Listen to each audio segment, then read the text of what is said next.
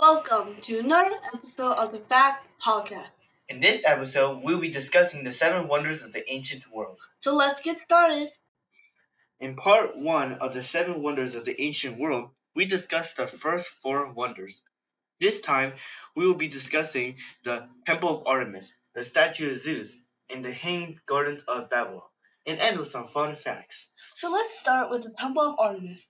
The Temple of Artemis, as the name suggests, is a temple dedicated to Greek goddess Artemis. It was located in what is now modern-day Turkey, with construction beginning in 550 BCE. The massive marble temple would take over 100 years to complete and measured more than 400 feet in length and 225 feet in width. It had 127 columns, 60 feet tall and 4 feet in diameter. Like many of the other wonders, the impressive temple eventually gave way due to multiple natural disasters and fires. Next up is the statue of Zeus. The statue, created by the famous Greek sculptor Phidias, was made of ivory and gold. It was located in the Temple of Zeus in Olympia and stood over 40 feet tall. Created in 436 BCE, it is believed to have depicted the Greek god Zeus sitting on a throne and holding a statue of Nike, the goddess of victory, in his right hand and a scepter in his left. The magnificent statue was eventually destroyed by a series of natural disasters, although you can still see the remains of the temple today. And finally, the Hanging Gardens of Babylon. The Hanging Gardens of Babylon was an impressive ancient garden located in the capital city of the Babylonian Empire. It was a very complex garden built on elevated terraces which used sophisticated irrigation and engineering.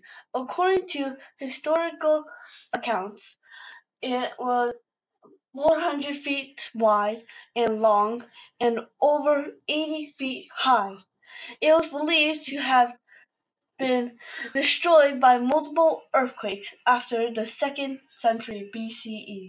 And let's finally end with some fun facts about these amazing wonders. 1. The sides of the Great Pyramid of Giza each face a cardinal direction: east, north, west, and south.